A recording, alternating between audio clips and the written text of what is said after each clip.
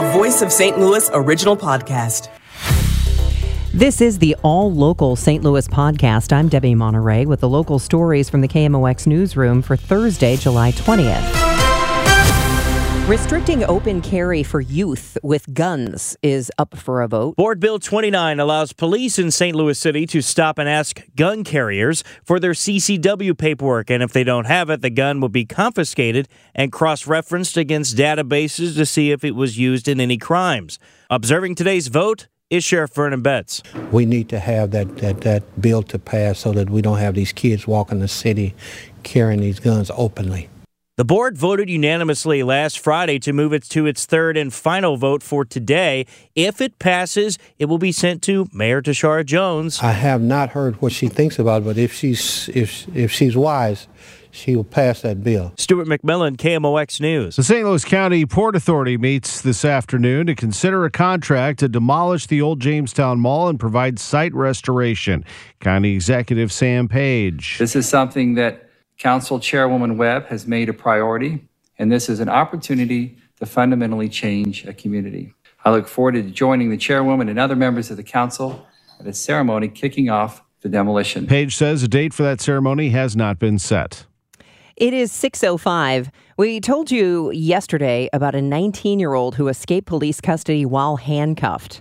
He was handcuffed in the first place because of a murder at the BP station in Dogtown. St. Louis Police Sergeant Charles Wall says 19-year-old Jatavian Scott was taken into custody for questioning around 10:30 Tuesday morning. Police reported the escape after 2 in the afternoon. At some point when he was being escorted from the apartment to the nearby police vehicle, he was able to essentially just break free and run from the investigators. Wall says a foot pursuit and extensive search was eventually called off. As for others involved in the killing, Wall tells KMOX people have been interviewed by investigators, but police have not named any suspects. Scott is now wanted for tampering with an auto and escaping custody. Maria Kina, KMOX News.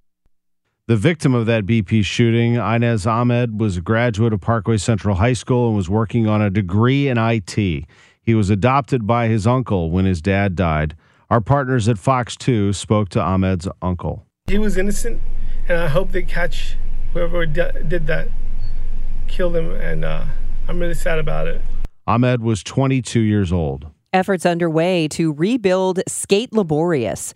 The church-turned-skate park caught fire last month. Co-owner Brian Bedwell says they are in the early stages of assessing the damage. We had the paintings that were up on the ceiling, like up on the roof. On the inside there, those are all gone. The whole roof fell in. We were fortunate that the first floor did not collapse all the way through, but it's definitely buckling underneath the weight of all the attic and big beams that held up the whole entire roof. So Bedwell hopes to be able to save as much of the shell of the building as possible and the tower. It's 6:07. Illinois leaders returned from an overseas trade junket. It's been a successful trade mission to Britain for Illinois Governor J.B. Pritzker. He says their large delegation of industry and education leaders were engaged in nonstop meetings all this week. The governor began the trip at Goodwood Speed Show, promoting Illinois' commitment to the electric vehicle industry. Goodwood attracts the senior executive teams from really all of the major automotive companies across the world.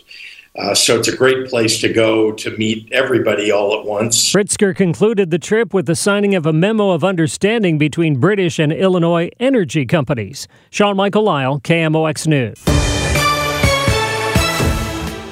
It is 6:12 from the KMOX business desk. It's been delayed by a few years, but the 21C Museum Hotel in downtown West is almost ready to go.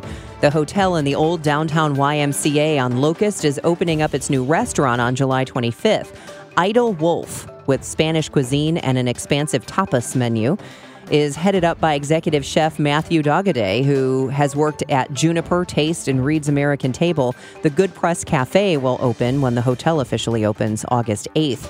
Louisville, Kentucky-based 21C Museum Hotel has been working on this project since 2018 and expected to open in late 2020. Yeah, I told you I toured it recently. It is fantastic. They actually restored the YMCA pool downstairs. Which is amazing. Yeah. It's like total Mad Men. It's like from the 1950s. It's so cool. Super cool. It's about to open, as Debbie said. It will be a great addition to downtown West. Tired of having to check out your own groceries or wait in a long line for a cashier? Pretty soon at Schnucks, your shopping cart can just do that for you. The AI-powered Caper Carts automatically identify the item placed in your cart, add it to your bill, and it will be connected to your Schnucks Reward app. Then you can just bag your groceries, skip the line, and head to your car. According to the Business Journal, 3 St. Louis area Schnucks are expected to be test stores for Caper Carts, although a rollout date hasn't been announced yet. Caper Carts were acquired by Instacart in 2021. I'm Debbie Monterey. The All Local St. Louis podcast is produced by the KMOX News team. Get all the local news you need on the Odyssey app or wherever you get your favorite podcasts.